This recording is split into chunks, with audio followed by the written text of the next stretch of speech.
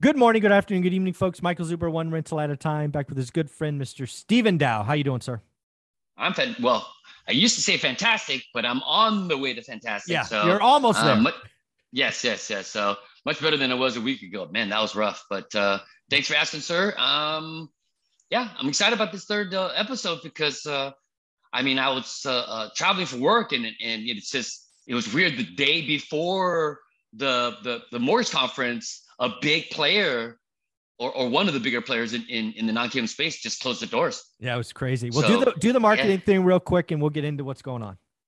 you got it. So again, although I work very happily for one of the best non-QM, if not the best non-QM lender out there of Lasting Worth Capital, all the ideas and topics discussed on this channel are that of my own. So let's get it going. There you go. So it's funny. I think it was last Thursday, might have been last Wednesday. I think at the time, I think they were number two volume wise. Sprout. Right. Just out of nowhere. I actually had a couple of friends in the business who earlier in the day got their Sprout's marketing blast. Hey, we're the best in the business. Blah blah blah. Right. This is what we're doing. And then 2 hours later, the doors were shut. Right. Just a company-wide phone call, and it was just like close the door, shut everything down, and wow. Yeah. So I guess I want to do a couple of things here because you and I have been through the wars, the last couple of decades. First, I want everybody to understand that this is a natural part of business. The last 2 years, there's been a lot of liquidity on the market. There's been a lot of players come out. And if you're not paying attention, you haven't seen refi demand fall 80%. You haven't seen purchase demand fall probably 30%. Traditional lenders are going to get hammered. I think the non-QM lenders that do the right things and it will scale into this because it's very investor friendly. But man, if you grew too fast and your overhead was out of whack for an environment like this, your only choice is to go out of business. And that's what Sprout did. And I think there was guaranteed something else. First guaranteed mortgage capital. Yeah. They went out like a week before. So let's talk about it. I mean, this is natural. This happens. I do want people to realize I've heard some YouTubers talk about Sprout and First Guarantee like they're banks. Let's be very clear. They're not banks. They are not Wells Fargo. They don't take deposits. They don't have savings or check-ins. These are mortgage originators. It is a very different thing. If you're watching a YouTuber that tries to equate Sprout and First Guarantee with the bank closures of the Great Recession, watch a different channel because they are not the same, right?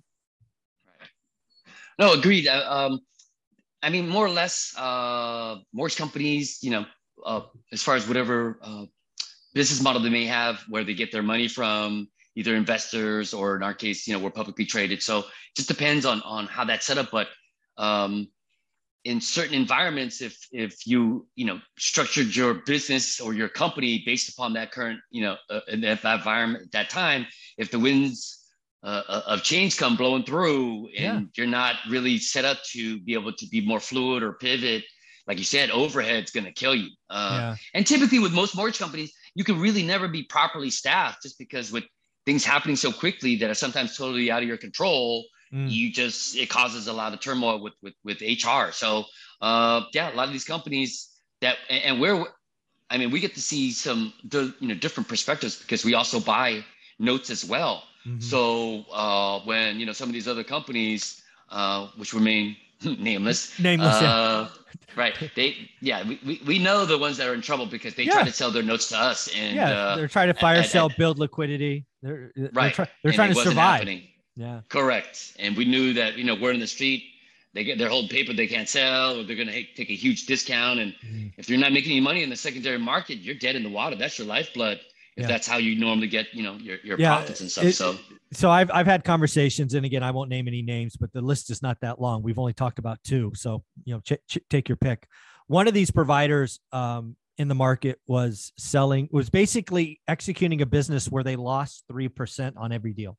When they add in overhead and transaction, all of this, basically their whole business model is we're just going to keep going out to the street to raise money, and we're going to lose 3% on every trend. I mean, that's not a business model that works long term. No, I would say no. That would be it. That would be bad. But again, these folks are not banks. I think it's been I've been very discouraged by some young YouTubers that are trying to create fear that these two, Sprout, First Guarantee, or whatever it is, that these are just like Washington Mutual or, all these other true banks that went out, Right. That had checkings, had savings, Right. That's not what they were. These are not, banks. These are not FDIC insured banks. Correct. So no, they were those companies as well as ourselves. We don't make loans against deposits or fractional reserve lending is not what you're doing. Correct. No, it's just typically warehouse lines or other investor money, things of that nature. So, but yeah, usually you book loans, you close them, you turn around, you try to sell those loans to take them off your warehouse line. Yeah. It's like a giant credit card. You just charge them a bunch of stuff. You're now going to pay down that credit card by selling off those loans. But if you can't sell off those loans, now your credit card's full. You can't use your credit card anymore. Yeah. You got to stop lending. So I forget which one it was. You could Google search it to find out. One of those two lenders' main buyer was PIMCO. Right. PIMCO's that was First Guarantee. Yeah. So First Guarantee. First Guarantee relationship, PIMCO, hugest bond buyer on the planet other than the federal government. Correct. Right. Deep pockets. Deep pockets. Yeah. So you set up a business model, cranking, and then out of nowhere, PIMCO gets a little nervous. They get a little scared. And they're like, you know what? That $1 billion or whatever line of credit we gave you to do loans, we're going to shut that down today. And guess what? You haven't created relationships. You got no backup buyers. Suddenly you can't fund what you have. You're out of business. Done. So just like that. And it happens, unfortunately, and it's been happening. And, you had called these winds of change a while back. I mean, I did. It's usually the cycle, it goes hand in hand. It just goes hand in hand. So, but yes, real estate companies, mortgage companies, you're seeing a lot of people having to pivot. I was just talking to somebody the other day because, I was doing a lot more DoorDash and stuff like that. But yeah, I mean, everybody and their mother now is, saturated that business as well as, Uber and Lyft. All those people are really hurting too because, all these people are now going towards that. And yeah, it's just oversaturated. So believe it or not, there's actually even less business out there from what they're telling us because there's just more people doing it, especially now during summer too. A lot of college kids. And so it's rough out there, man. Yeah. So again, this is one of the reasons I like working with Velocity because again, you're publicly traded, right? Your debt structure and your access to capital is a different level. You don't, and again, if it was, I don't remember who it was First Guarantee, so be it. But yeah, when you only have one kind of provider, even if it's the biggest one, right? They change your mind. That's not great diversification. No. I mean, in our case, I've always truly believed in our leadership. We're very well managed. They really know what they're doing. And we, from what I've seen and being with the company for, almost 9 years coming up in October, we've always seemed to be very proactive instead of reactive. Yeah. When we can help it, obviously, when there's certain things that Mark just bam, and we're like, oh, well. Like a pandemic in March of 2020, that was a surprise. Something like that, but otherwise, overall, it's very well managed. We've got some, plenty of cash reserves, things of that nature. So, again, I think just with how everything's positioned, we tend to stay ahead of the game or the wave for the most part. Our rates aren't going to be the lowest. They're never the highest either, though. But we're, pretty well established in the sense of making it to the finish line and giving you what we promised from the beginning to the end. So in that case, that's why I think we're going to be around for quite some time. Yeah. And so, yeah. Yeah. So if somebody wanted to reach out to you and get something started, how would you want them to do that?